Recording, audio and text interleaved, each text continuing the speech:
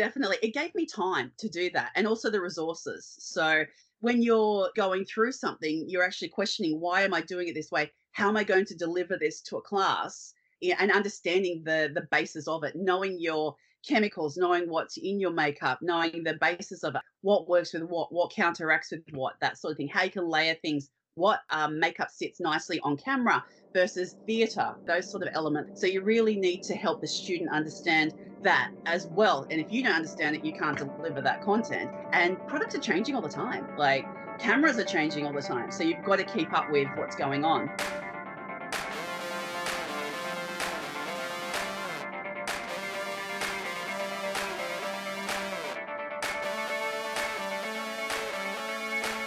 You're listening to An Actor and a Mic, a podcast focused on the often tumultuous but spectacular journeys of Australian artists. And we have finally made it into double digits. It's episode 10. Did not think we were going to make it this far, but I am pleased that we did. So congrats to me, I guess. And thank you for all the people that have come along for that journey. So, in this episode, I interview Natalie Stanfield, an all-round makeup artist. Now, Nat has a firm grip on her sector's workings and is definitely worth a listen to if you're wanting to become a makeup artist in the industry, if you're even interested, or it's also interesting from an actor's standpoint because we do speak about things that actors do that grind makeup artists' gears. We also speak about the difference between screen and stage makeup, and we touch on what teaching makeup artistry is like and how the students approach things from their own angles. It was lovely to catch up with Nat again and see her side of the industry and what that is like. So yeah, I'll see you guys in the mid-roll. Bye.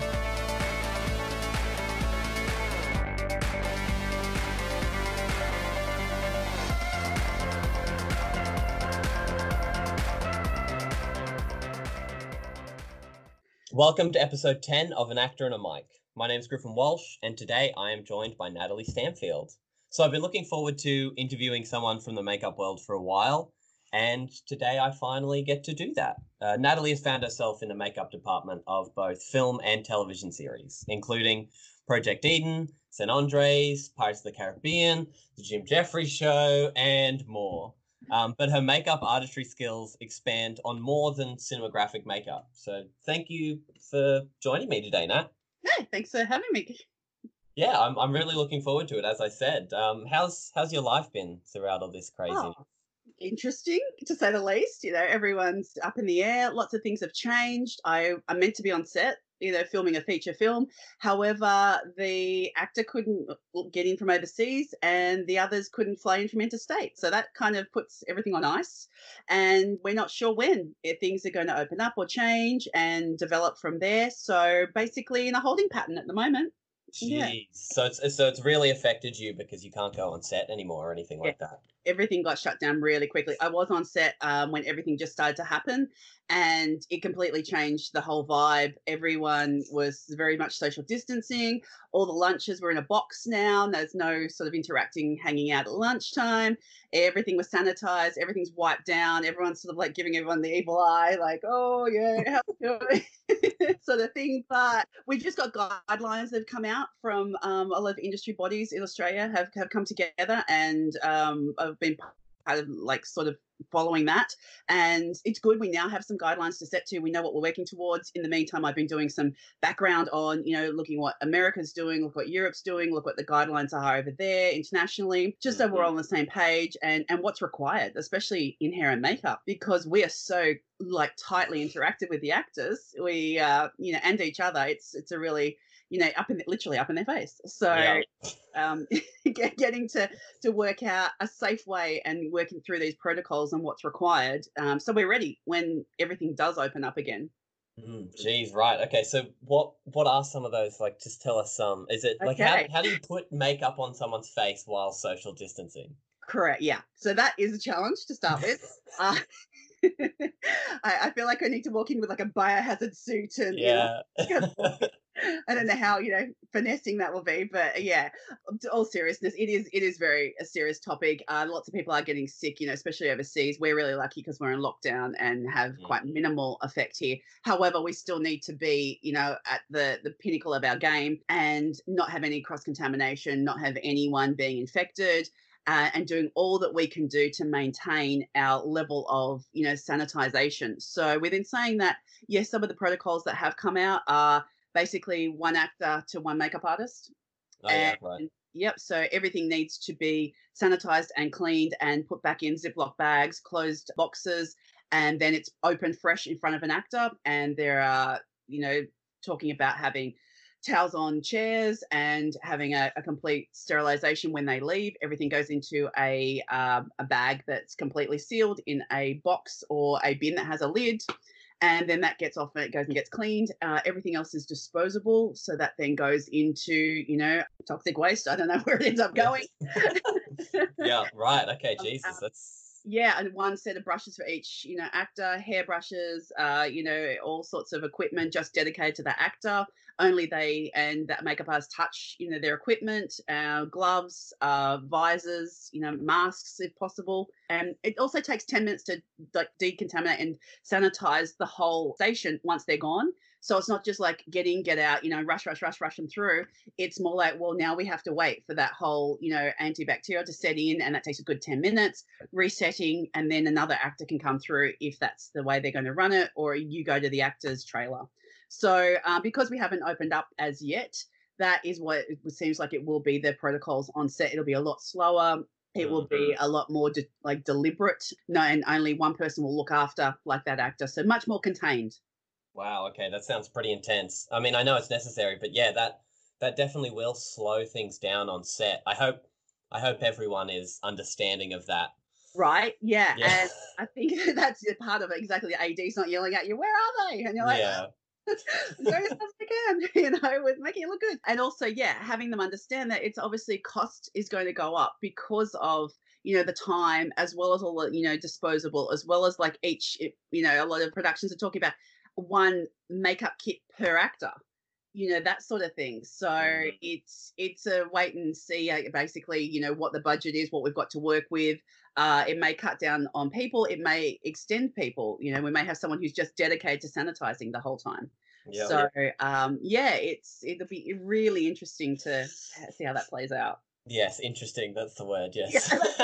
So I start all of my interviews going like all the way back to your schooling years because I like to know artists' journeys and sort of where they've come from and where they're going, where they perhaps want to go.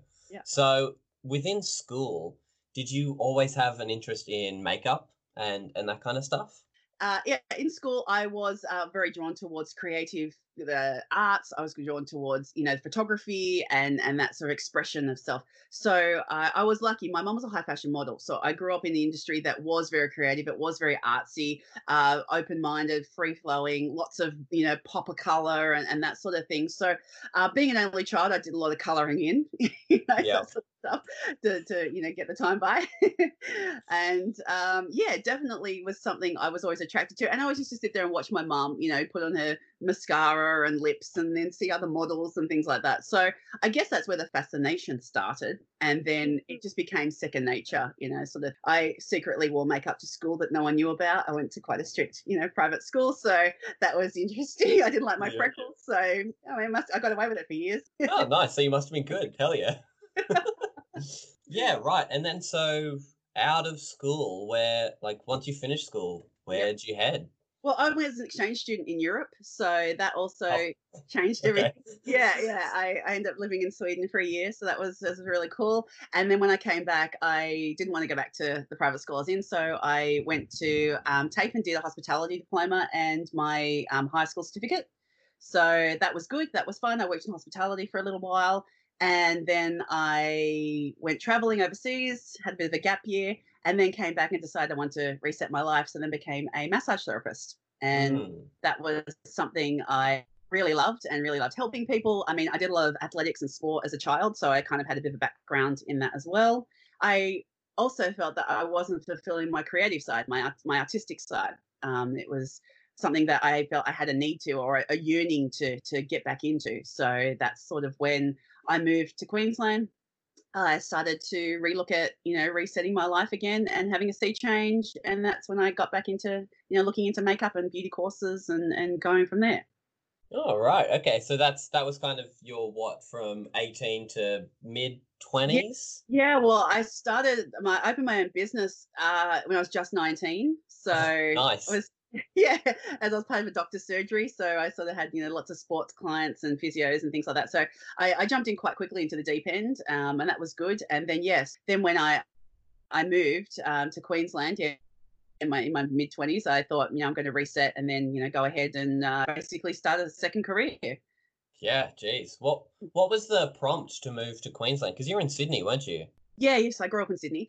We'd always like holidayed up here as a child, and my parents' friends had a holiday house here, so we came up and hung out at the beach and went to the plaza and stuff Yeah. like that. And then yeah, my parents retired. I broke up with the guy I was with at the time, and yeah, all my friends, like, one moved to Chicago, one moved to LA, and one moved to London. I'm like, okay, great. Well, what am I doing with my life? So I thought, well, let's sea change, reset, and yeah, that's when I started looking at courses up here. I did a beauty course and a makeup course, and then I decided I really loved it, and then I went and did my cinematographic diploma and Wow. hairdressing after that. So yeah, it's I always love learning, keen to see what's out there, what's new, what's happening in the industry, and it's ever evolving. So I'm glad I'm a curious person because it's kept me wanting to know more, wanting to keep up, and be on trend.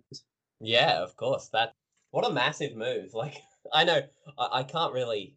Yeah, When I moved from the Sunshine Coast to Melbourne, I thought that was a big move, but I was only there for a year because I was like, this is too hard, and came back up here. So the fact that you stuck it out, and then while you were up here, you were furthering your education. That's actually awesome. That's really yeah. cool. Well, I mean, it wasn't like straight, easy, kind of transition. There was quite a bit of time where I found that everyone's really lovely here, but quite clicky.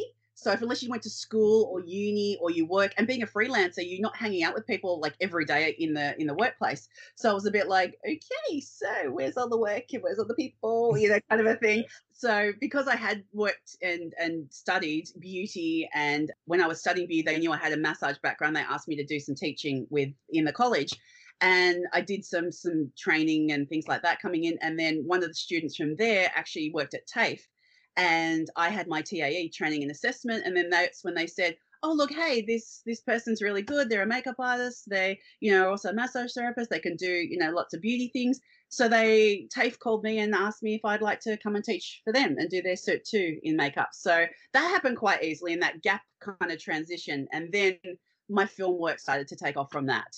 Right. Okay. So you actually ended up teaching in TAFE. Yes. Right. Okay. What was that like? It was amazing, actually. Yeah, it was really great in the fact that so many students from different backgrounds, diversity, and it really was that culture of like expression of art. That was quite exciting for me at the time. It wasn't just like, oh, get up and go to work. It was like, okay, we're doing this today. Now, what have you come up with? And what have you come up with? And we did some fun stuff. Whenever I had a commercial or a bridal or a little TV sort of thing going on, I try and get as many students to come in as assistants and help just to get onset experience or real world life experience. And it's great to see how they responded. That was nice to see the creativeness and the buzz. But some are worlds apart. Some are really into like Instagram looks right through to gore and horror and special effects. So it's you've got to have this mind where like, okay, this is the beauty sector and this is where you're working with brides and the etiquette, working with that, versus all the way down like, and this is the blood and gore sort Yeah. of thing. Yeah. So that I think helped me expand my skill, or question why I do things. When someone says, but why do you do it that way? You're like, oh, why do I do it that way because, and then you kind of work out. So I think it makes yourself a better artist because then you're like going through the steps, you're working through it, and that also helps you understand as well as the student kind of get why you do a certain thing a certain way. When you know the rules, you can break them, that sort of stuff. But once you understand what you can do, it's like, okay, I can push the boundaries. I know how that works or counteracts. Or you may get a job and it's like, oh, I've never done that before. Has anyone done that before? How do I do this? And just exploring and getting creative and going, yeah, well, that didn't work. but this does, working out Yeah, exactly yeah. what it does. Wow, that's awesome. So the teaching side of it, you are able to reflect on your practice and then further it from there, kind of thing. Definitely. It gave me time to do that and also the resources. So when you're, going through something, you're actually questioning, why am I doing it this way? How am I going to deliver this to a class and understanding the basis of it, knowing your chemicals, knowing what's in your makeup, knowing the basis of it, understanding, what works with what counteracts with what, that sort of thing, how you can layer things, what, makeup sits nicely on camera versus theatre versus those sort of elements as well. So you really need to help the student understand that as well. And if you don't understand it, you can't deliver that content, but Mm. you do understand it. And products are changing all the time, like cameras are changing all the time, so you've got to keep up with what's going on. Wow. Okay. That's yeah, I don't look, I'm coming in from a place where I have no understanding of the makeup world at all. I mean, I have some understanding from watching my partner put on makeup, but like that's about it. Mm. You'd make it sound so much more technical than I had ever sort of Yeah, thought about. it can be. Um, Definitely when you're getting into your special effects and that sort of thing, because you're dealing with quite a lot of chemicals, and you've got to get the ratios right. You've got to understand skin. You've got to understand barriers, time frames, working reaction chemicals, all that sort of thing. And especially over a long period of time, it might be great for 1 or 2 days, but if you're applying the same piece over and over, you've really got to take care of the skin. You've really got to look after your artist, as well. It's very collaborative. yeah, right. Okay. Well, and so you've done a lot of talk about your interest in the arts. Do you define yourself as an artist? That's a great question, and I still sort of struggle with that. Yeah, I really do. It's like, oh, I am I a valid artist? Sort of. Yeah. I didn't go to university, but I have studied, that sort of thing. So I'm not, going to go pay a Monet or anything like that. Yeah. But yeah, I am an artist, and I'm finding it more and more as I get through the industry, more comfortable with calling myself that. And it's taken quite a bit of time, I think, for me to feel like I've earned that. So, I've done my dues, I've done my time, and now I'm like, yeah, I fully call myself an artist. So Hell yeah. because there's so much background study and technique to it, I actually say yes, we're a solid artist now. Yeah, that's awesome. Yeah, I mean, totally. It's do you think at the start when you don't have all that training under your belt and all that technical understanding, Yeah. that's when I guess you're an artist in training then, aren't you? Sure. I look, I love art and I love color and I love the techniques, but it doesn't necessarily come easy to me. I have to work at it. Where some people, they just walk in and it's just like three brush strokes, and you're like, really? Like you just ooze creativity and this incredible talent, and it's like, whoa, like Yeah. sort of thing. So people literally are just so creative and they're just born that way, and good on them, like all power to them. I'm just like have to like trudge away and work at it, but it's different horses for courses. There's a million ways to do the same thing, and that's my way that I have to do it. But I think, yeah, I think that's probably why I struggle more than other people going, oh yes, I'm an artist, because they're blessed with the gift. Yeah, I see. And it was a lot more difficult for you than others. Yeah, of course. Yeah, in reflection, it's like I feel like I do a lot more background study and work, and that sort of. And I guess you look at the technique and you understand why, or having that analytical mind or that curiosity mind of why, and Mm. that's where I've sort of gone, okay. And there's so many different facets to it as well. Like some people are incredible Instagram artists, incredible beauty artists, and others like at the spectrum are phenomenal special effects artists, and they're all different elements, so they all take different techniques. I guess I'm a bit of a jack of all trades. I dabble in hair, makeup, special effects. So being an all-rounder, I think, is probably why it's taken me a lot longer. I haven't specialized in one particular field, but I've done a bit of everything. Oh, right, I see. Let's just go with this question. Okay. What was what was your first cinematographic gig? Okay. So my first one straight out of school was on a creature sci-fi, which was so amazing, in the fact that we got, special effects, we got hair, we got wigs, we got hot actors running around, we've got lots of these crazy creatures with electronics. And so one minute, it's so classy when you're like, taking off this beautiful prosthetic in summer in sunny Queensland, and there's quite a lot of, extra Yeah. pieces going on and glues and that sort of stuff to then, some great beauty, makeup and lots of creatures in masks and that sort of thing. So that really opened my eyes to like the possibilities on one production. There could be in everything, the beauty through the creatures. And that really, I guess, launched me in the fact that I was allowed to have a go at all different aspects of it. It wasn't just starting out in formals or bridals, which is a lot of people do because that's where the money is and that's where the work is. I was really lucky to get onto this, kind of creature feature and explore those opportunities. And that I feel really blessed for. Do you know what I mean? And I've still got friends that we met on that shoot are still some of my really good friends today. That's awesome. It is. And so that was your very first gig, and so you got a chance to do a little bit of everything. Uh-huh. Where did this gig take you from there? Was it back to teaching and then you found another one, or did it? Well, then it was a little bit disappointing in the fact that that was meant to go into a TV show. So we did a movie length pilot, and unfortunately it fell over. So that was my first like bump moment.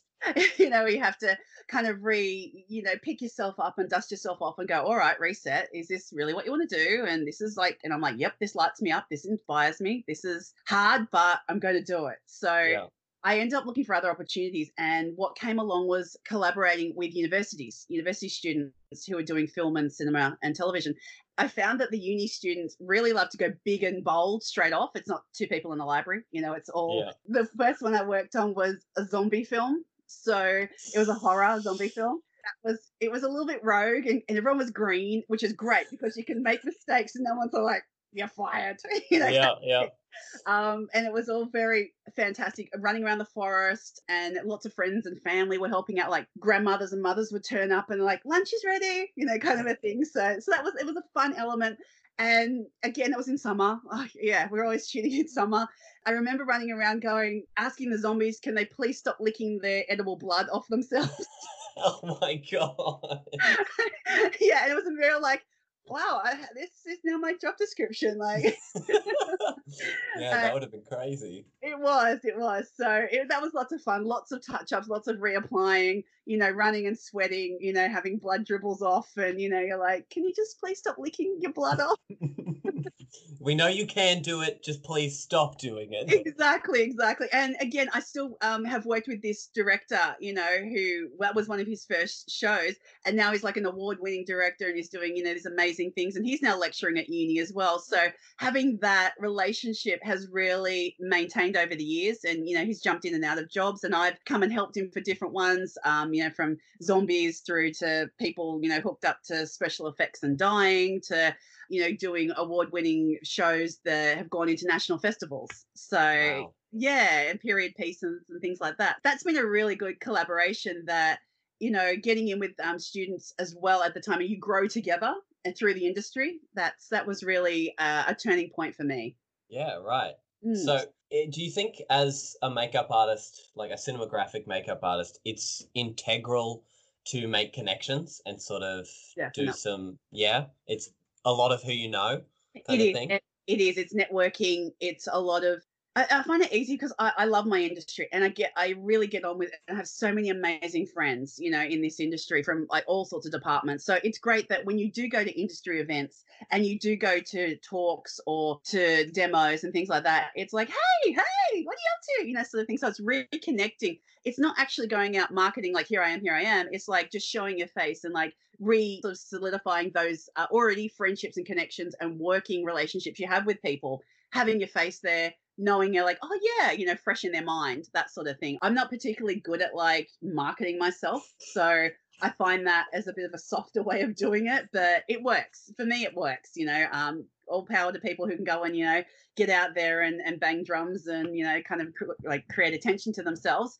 And that works for different people. It just depends what you want to do, where you want to go. For the film industry, it works for me that way because it is based on so heavily, those onset like relationships that you build up with people over the years, over time. And that's, it's important. It is you to be an all round kind of person that's happy to help out, happy to take phone calls, happy to, be in that environment where you want to do the best of your ability because we're all a piece of the puzzle. No one's there for, wasting time. It's basically you've got a job to do, you've got to get in and do it to the best of your ability. And you can go, yeah, oh, I've got a job, or who's on? Oh, great. That's the person I've worked with them before. You get to know their rhythm, you get to know what they're like, and it just makes it easier. Yeah, right. Okay. Well, I definitely think that's something that seems to span over all of the arts is definitely networking and just being an all-round good person so people want to work with you is definitely something to For sure. strive for. For sure. If you're spending 14, 15 hours a day with, certain people, you want to like them.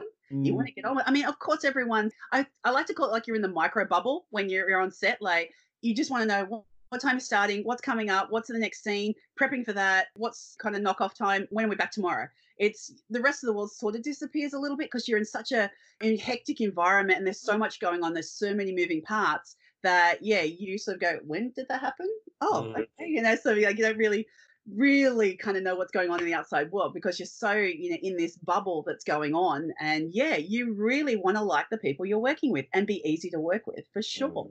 Yeah, and prove that you can do it and prove that you can do your job. Yeah. So I think you gave this example. There are so many facets to the makeup world. Mm-hmm. Could you try and define like a makeup artist? Is it all about like the special effects? Is it all about the hair? What about the contouring? Like I'm just throwing things out that I know. Like, well done. Thank you. Someone's been listening. So yeah, that's quite a layered question, and I'll do my best. So within saying that, depending, each job is different. So when I on in a position as head of department, I'll go through and I'll do a script breakdown, and then I'll do a character breakdown. So that's for when I'm working on set, and that might be on a commercial, and it could be for a full feature film or a short or something like that. So I'll work out what the elements are required, what is the director, what is the vision of the film, and heads of department all come together and they talk it out and work out, and we problem solve that way.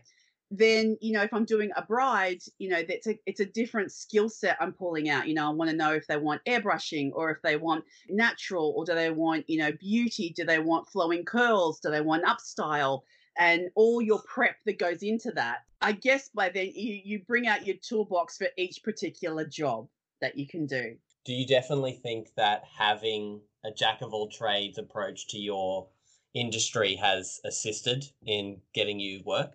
For sure. Well, yes, it has for me. I mean, some people who are just like in the special effects workshops, that's all they're known for, and that's where they go to. They're the people that you know that they do it every day, all day, and they're the ones you specialize. So I may even go to them, and because I can understand what I want out of a prosthetic or a design, I'll be collaborating with them, but I might not have a particular equipment to run it or to bring it out in time. I might not have the time, I've got to dedicate to everything else. So I will bring them in and collaborate with them and say, hey, can you guys, this is the design, this is what we're looking for, this is the actor, here are the measurements, blah, blah, blah. And then I will outsource to them if it's a particular thing, especially time, budget, all that sort of thing comes into it. So within saying that, it does work for them to be specialized, but for me, having been an all-rounder, I think I've got a lot more work from it.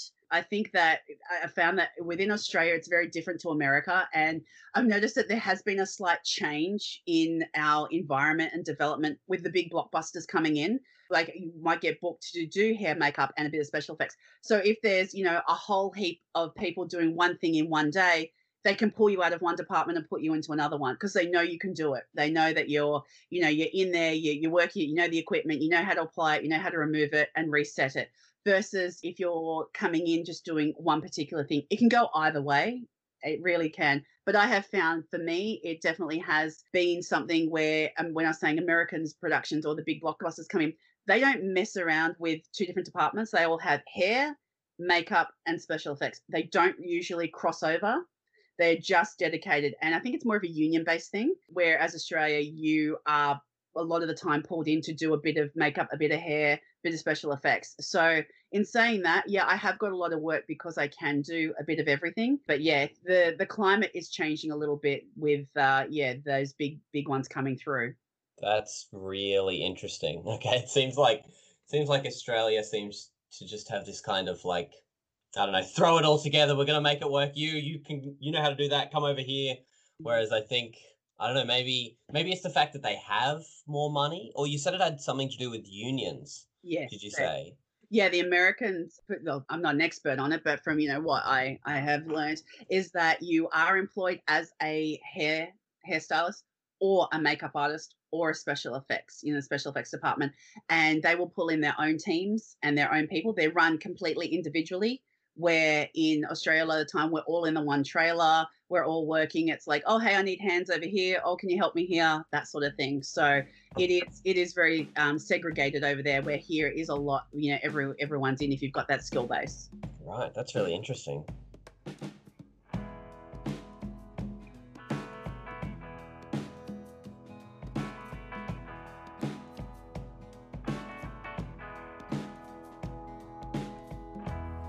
It's mid-roll time. I hope you've been enjoying the interview so far. Nat has a lot to say, and she says it very quickly. The more information, the better, I say. So, only update in my life is that I've been working through a short film script being filmed late July, early August, and I'm very excited about that. It's nice to be working on acting work that isn't related to uni. And I'm also the only actor, so that's a little scary, but I so welcome the challenge. It's going to be so good. Things have been happening in the creative sector in Australia as well. For those who don't know, major alterations to funding are occurring in the universities as of 2021, I believe. So from my current understanding, and I implore you to go research it for yourself because I'm not an expert, but my current understanding is that arts degrees are now, or as of 2021, will be a almost fully paid for degree. So that means the government will almost completely stop its subsidies towards that course. So this means that it'll almost be fully you paying for it, and the cost of these courses will dramatically rise. And these increases seem to have been almost framed as a way to lower the cost of other degrees, especially from those in the STEM fields, because of moving on economically after COVID and everything like that. But what I recently found out is that the course cost is lowering, so STEM fields are lowering in cost, but the funding the unis receive for each student in that course is also being cut. So it means you get cheaper degrees, but there's less money for that degree. So basically you get an overall decrease in the quality of the course because there's an inability to acquire the proper resources to teach you what you need to know. So that's a lot. That's uni related. Then as of recording this, so the 25th of June, I listened to a press conference earlier this morning, concerning the creative arts held by Scott Morrison. And so what's being put in place is a $250 million grant-based system for the arts sector, which is good. I'm unsure how this works as of yet, but you should definitely look into it. I plan to as well. And ScoMo had a meeting with members of the creative field, and he seems to have come out of that meeting with a greater understanding of the economic issues facing this industry.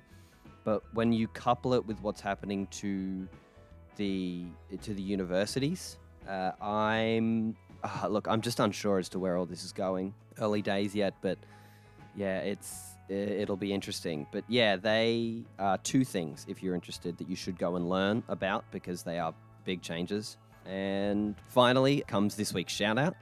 So yesterday I watched a full hour performance by a lovely person called Tara Dowler.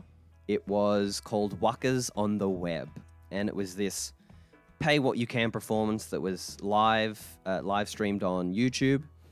And this performance was a musical comedy, and it was set in Tara's head in a psychologist's appointment, I think. I did unfortunately miss the first 10 minutes of it, but there is a twist at the end as well, so ooh. I never actually got to meet Tara, I don't think. If I did, I was almost definitely inebriated, but I know Tara was in my exterior circles when I was in Melbourne. And so Tara's this amazing performer, and if you're interested, I'll put a link to their Facebook and Insta in the show notes. It's well worth it. Very funny. So Tara's ability to speak on both political spheres, but also tap into a few of this generation's, I would say, shared thoughts and experiences are well on the nose and are spot on. It's very good. So I did watch the live showing of Tara's work, but you can still find it available for the next 2 weeks, and I'll also throw that in the show notes, and pay what you can. And so yeah, that will do us for the mid-roll. I will see you guys right at the end.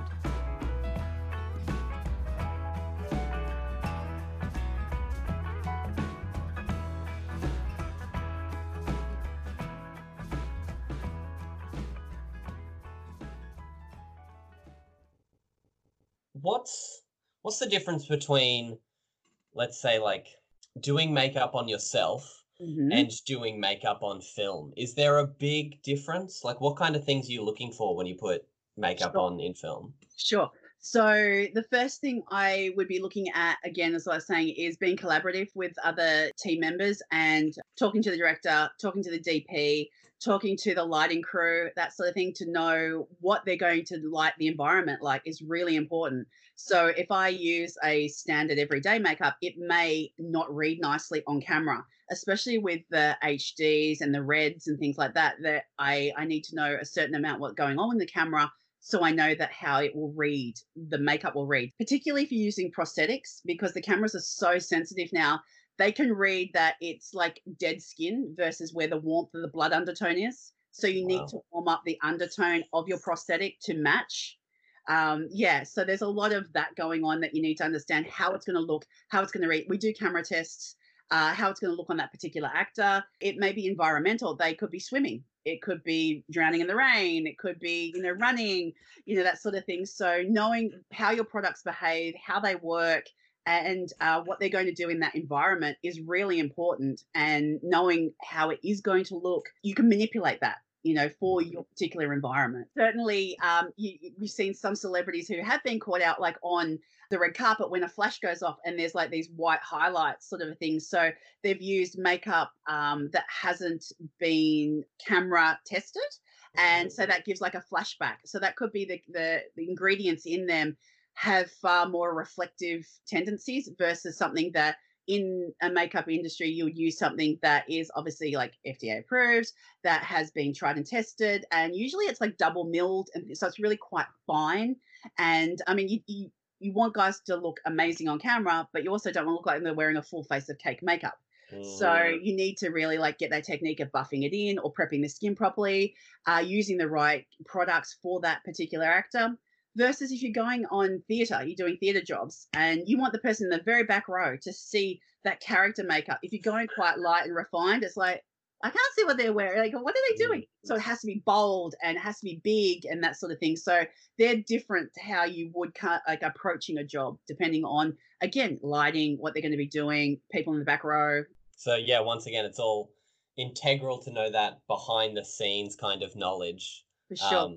Otherwise, you might be in trouble. You can be. And sometimes that is a bit of, I didn't realize that was going to behave that way, or that was going to look that way, that sort of thing.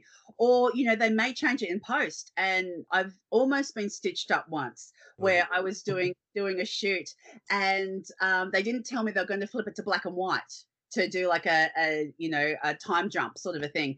And obviously when you're shading and contouring and using different lights, it will look so different in your black and white versus in color. I'm really pleased I was switched on when what was that? Excuse me? Like, what are we doing? Because it was just a spare of the moment. It hadn't been anything planned. It was just like, oh yeah, we're going to change that now. And so I was really lucky. I just happened to be in the vicinity and hear that. If I was back in the trailer, I would have no idea and would have shot it and it would have come back and I would be going, what happened Black there? lines and like, yeah.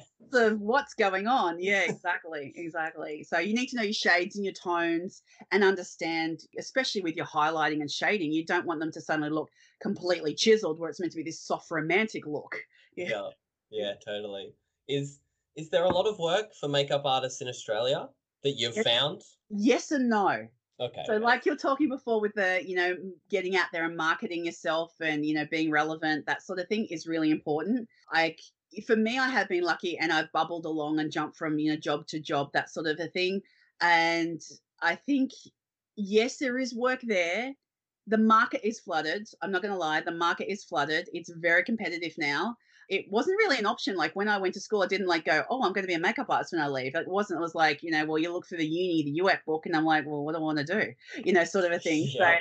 but now it's like you can make a living, a really good living on Instagram, on, getting out there. And that's just you in your bedroom doing what you do, that sort of stuff. So, yes, there's always going to be, not present time, but in normal times, Yeah. there is always going to be bridal. There's always going to be graduations and formals and your special occasions. That is a lot of where people make their bread and butter. You do kind of sacrifice your weekends because everyone's off when you're working and, during the week sort of thing. There is like education is really important now. And I think it is an integral part of our job to know, like we're talking about all those things, knowing your background, knowing your products, knowing how their products behave, knowing what they look like under different lighting. But within saying that, you need to be educated by people who know what they're talking about. Right. Anyone can be on the internet. Ah, I see. Yeah. Yeah, and there's sometimes a bit of pushback from it going, but I saw this on Instagram. And I was like, yes, but licking a cotton tip is not industry standard. Let's avoid that. What the hell? All costs, yes. Yeah. So yes, there is a lot of information out there, but you sometimes need to mine through, and sift through and find what is appropriate, what is quality, good education, and what's going to, project you further in your career. And you'll pick up hints and tips. There's a school, that you can teach everybody the same techniques, same style, and everyone will go, oh, I like that one better, or I like this, or I'm really good at this, or I can perfect that. I found that difficult. Whatever, everyone will like come at it from a different point of view. So yeah, definitely getting out there. And I always say to my students, just because you've got a piece of paper, don't think someone's going to come knocking on your door and go, hey, you're amazing, you're awesome, come work with me. You need to be proving in class that you can actually turn up on time. You can be pleasant to work with. You are organized. You are prepared. You can think on your feet. That's a really tricky one because you're throwing curveballs all the time when you're in the workplace. Things change. And so it's not just your artistic skill, it's personality skill as well. And that's what will project you further as being a bit of an all-rounder, being an all-round good guy, sort of a thing. Yeah. Actually being pleasant to work with is really important because from students I looked at and I will give them, they say, oh, can you be, a referee for me? And I'll be like, sure, yeah, I can be because I know them. I know what they're going to do. And I've got trust in that if I do recommend them, they are going to be a reflection of, doing the right thing versus if, someone doesn't turn up, they're really, not being hygienic, they're, that sort of stuff. So if you find you're an amazing artist, but you might need to work on tidying your kit, work on that facet. If you've already got the other one nailed down, vice versa. If you've got all your, workplace tools and equipment and that sort of stuff is all organized and you're a completely, neat freak, awesome, work on the artistic side. So it's a bit of a balance. So being someone who, like we're saying, wants to be out in the industry, who wants to be working, who can do the job to the best of their ability at the work standards and be out there doing the right thing, you can get work. It's just a matter of actually knocking on a few doors, being a bit different, not being in people's faces. I've had the opposite way where, I'll have people contact me like every week and it's like, I would love to give you a job, but we're all in quarantine. So thank you. There's not much I can do right now. Yeah. I mean, I'm always looking for work as well. It's, just because I'm, a different way along the line of in my career doesn't mean I'm not looking for work as well. So it's all a matter of who knows who's best for the right job, who can get in and do that sort of thing. So yes, there is work. It might just be a matter of working out what you want to do. If you just want to dedicate yourself to being a horror special effects artist, you may need to move overseas. Oh, okay. You may need to explore or do Halloween things. I mean, that sort of stuff. I was head of department at Movie World for Fright Nights a couple of years ago, and that was amazing. I had a team of 80 students, and we had to get 200 plus people ready in character. And my challenge is that they were all students pretty much, and we had 20 minutes per character in the middle of summer in Australia. It's always summer, Jesus. Yeah. Well, Halloween is, end of October. There's always a heat wave around then here. So, there are always going to be challenges, but you can find things. Some people work on characters in their head all year for Halloween. You might go more into cosplay stuff, because people are doing different trade shows or different collaborate with other characters, other people, other artists. But it can take a long time to develop that too. If you're doing a full suit and creature, and it could be whether it be a zombie or whether it be a werewolf, that can take a lot of time. That's a lot of hair punching. That's a lot of kind of fiddly detail that could take you months to do it. So, yeah, you just got to find what works for you, where you want to go. Try a bit of everything because you don't know you might love it until you try it. Yeah, and so that can be really fun when you're covered in mud and blood out in the field somewhere in the middle of the night. Yeah. It's memorable, memorable night. Memorable at least. Yeah. That's awesome. I think it seems to be like I didn't really think about how wide the sort of definition of makeup artistry is. That the amount of like you can specialize to such a degree, or you can sort of cover all of them. Yeah. It's there's so much variety in it. That's really cool. Do what works for you. You do you. Whatever you feel comfortable with and what you want. Sometimes people want to challenge themselves and go, I have no idea about this, but go and do some study, go and do some training, do some education, and have a fiddle at home, get some products in and just, explore and see how they behave. And you may find that you really love sculpting or molding or applying eyelashes or whatever you're into. Yeah. So I want to switch tacks now because is there things that actors do on set that really, really annoy you? Like rubbing their face or like... You're trying to stitch me up here, aren't you? Yeah. Okay, so politically, no, they're all fantastic. Okay, perfect. But okay. For my... I get me as an actor, what do I do wrong? And a lot of it is completely subconscious.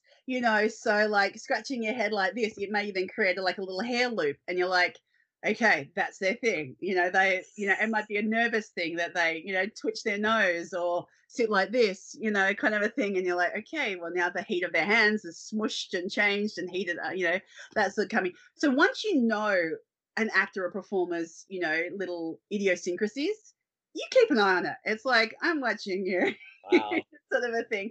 And it's nothing bad. Well, not particularly. If it's becoming a thing where it's holding up production, it might be like, so, hey, are you aware that you do this? Sort of a, and they're like, oh my God, I had no idea. But you don't want to impact on the performance either. So as much as we're all collaborative, you've got to work out, okay, I'm just going to go in and do a touch up. Like I'm not someone who helicopters and goes in and touches up every single kind of cut.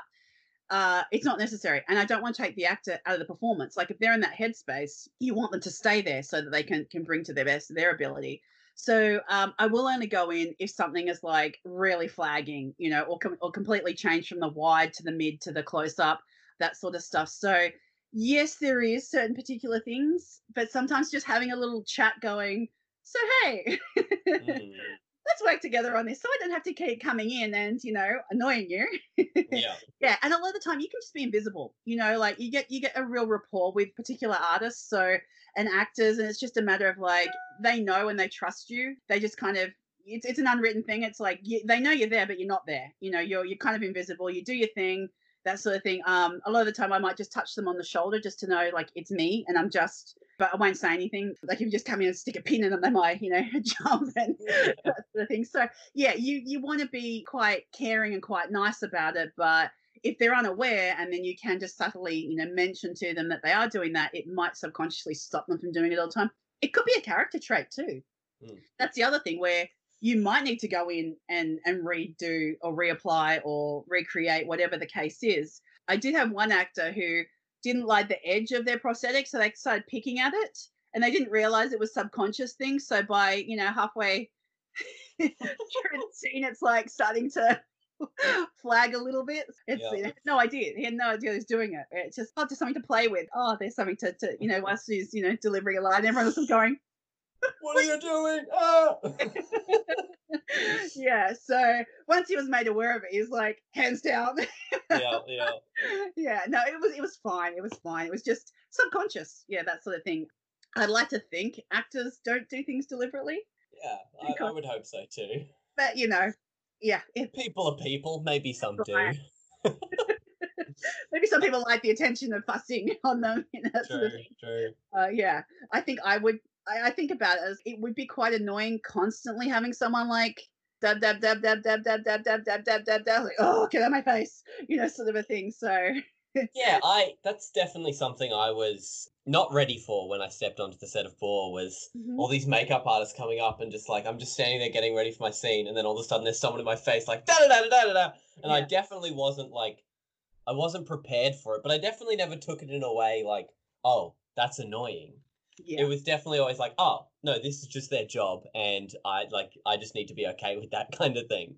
And I think it's also like if you've got a good rapport with your actor and you're in the trailer and they can see themselves, they're covered in mud, and you're like, okay, we have to go block through, and then we'll add the wet bloods and the wet runs and things like that later, or the tears or whatever the case may be.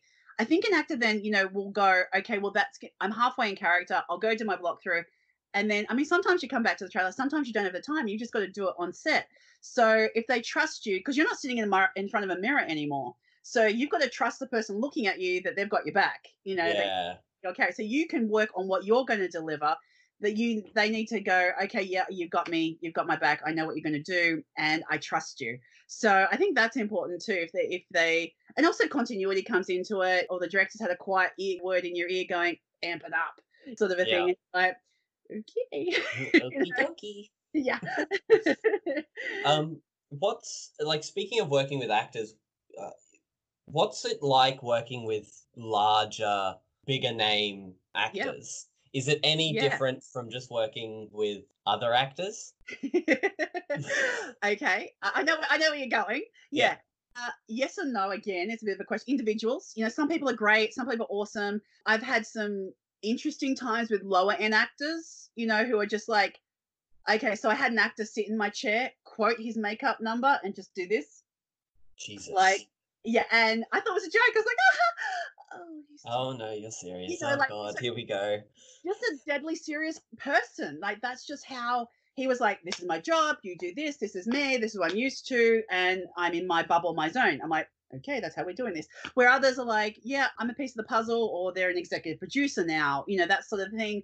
They carry far more weight, that sort of stuff. Yes, again, it's an individual thing. I love working with people, right from grassroots up to kind of VIPs.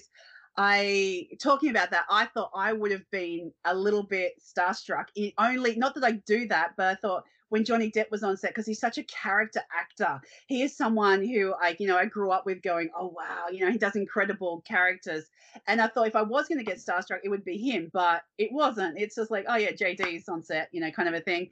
And it's really lovely to see. He was here for his birthday on Pirates, and we all sung Happy Birthday, and we're all in this massive set, and there was 300 people sort of a thing, and he came out of character, and he was just really humble and really like kind of like emotional and teared up and went, oh, thank you everybody, like he really saw, you see him as a Oh, person, not as the character. So that was nice to see. Some people are just awesome to work with. They're what you see on set and what you see on camera. Dwayne Johnson, say, in San Andreas was like that. He came to set one day. He wasn't even filming, but we were doing this epic scene where the building crashes over and this kitchen goes on fire and the building's coming down, and like it was a big reset. It was like a 3 or 4 hour reset, so we could only do 2 takes in a day. Jesus. Yeah, so there's lots of wounds and dust and that sort of stuff on people.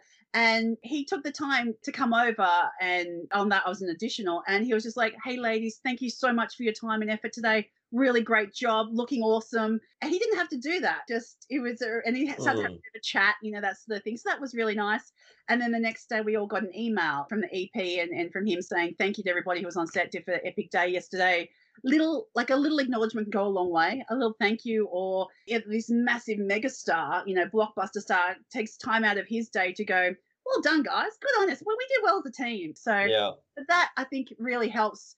I think if you're a bit of a not such a nice person, you may not go that far in the industry unless you are like incredible, Super like good. Yeah. like absolutely blow everyone out of the water sort of thing, because no one really wants to work with over the top drama, Mm. sort of thing. It's just unnecessary. Everyone's putting in the extra time and energy and effort. Again, yeah, it's a bit of an individual thing. And also getting to know them too. Like if I've got a particular actor in my chair every day, I'll get to know them a lot more than if they're a day player who comes in and out.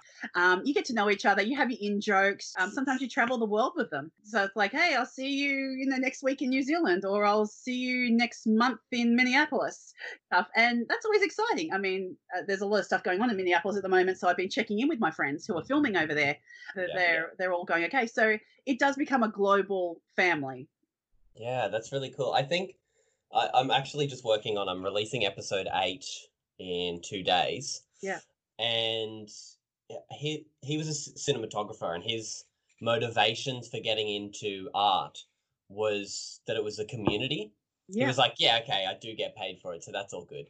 But it was like, I get into it because it's such a community feeling. And that's also really what you've kind of painted here, is that it's like, once you know people and once you're in, it's like, oh, hey, I haven't seen you for a couple of months, but it's good to see you again. I know you were working down in wherever it was, or like stuff like that. Yeah. So do you think it is a really big community? I call it my film family, and I have lots of them. Yeah. So, like you were saying before, like I had traveled, and with a particular actor, you asked me in the pre-questions about Mike DePut, and he was the one I was talking about, before. Like, he's great, he's amazing. It's awesome when you're like doing something in your television room in Australia, and you go, I know that voice, and you look up, and it's like it's your mate Mike, Yeah. and you're like, oh, hey Mike, like sort of thing. That is really cool. And you're like, you send him a little message, hey, saw you on such and such, sort of a thing. And he gets like a thumbs up. Yeah.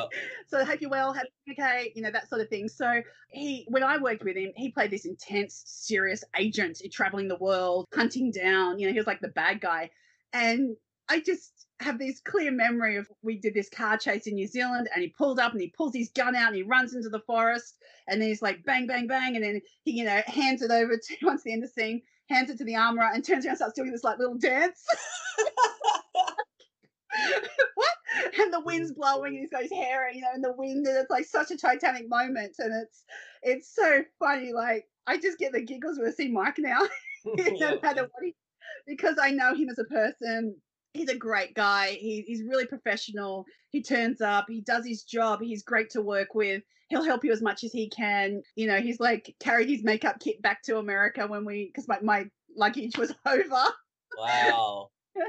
So he carried his personal makeup kit back with him. You work as a team, you work as a group, and you do become friends and family. And as I said, like I'm caring about my mates who I worked with in America at the moment. A couple of my friends are based out of LA, and they don't want to come back to Oz because if they come out, they can't get back into America. And, we've got work pending over there.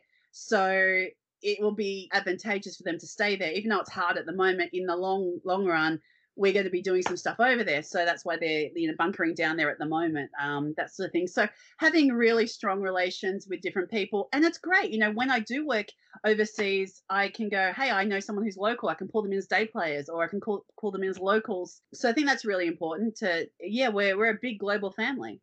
Yeah, right. Okay. You make it sound cozy. I kind of like it. It's it kind of makes me excited to get more into the art world and find where I love everyone, but you click with the right people. Yeah, of course. Okay. Sometimes you just like, you're having a bad day. Yep, let's just move on, reset tomorrow. Yeah. I'm happy to ask the last question now if you're ready for it. So it's just, if you could give advice to your younger self, what would you say? Yeah, that's a good one. Well, it's basically, for me, don't sweat the small stuff. Don't take things as personal, because it's not always personal. It can just be someone like having a bad day or venting and getting it over and done with, reset tomorrow. I guess it's something along the lines of, stay true to your path, stay true to you, do what makes you happy. Success isn't necessarily the same thing for everybody. So, what is going to make you feel good when you go to sleep at night and go, yeah, I had a good day today. You may not completely paint a Picasso, but you did the best of your ability. You did a great job and you really enjoyed it, and you're excited to go to work again tomorrow.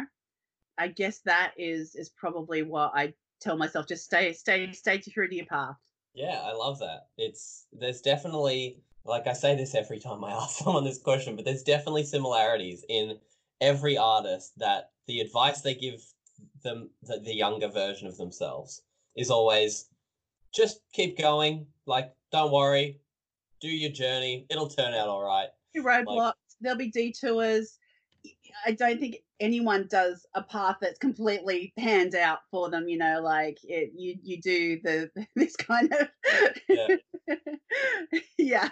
I want to be here, but we went this way to get there. Yeah. Thank you so much for talking to me today. Nice. I have many thoughts to go away from this interview with, which is really cool. I always love that kind of stuff. Yeah. Well, thanks And for having me. I appreciate it. I'm pleased that you're interested, and it's great. I think diversity and understanding, where we come from as an individual, as a group, as a a industry. yeah, absolutely. That's definitely important, right? Yeah. Okay. Well, thank you very much, Nat. Thank you.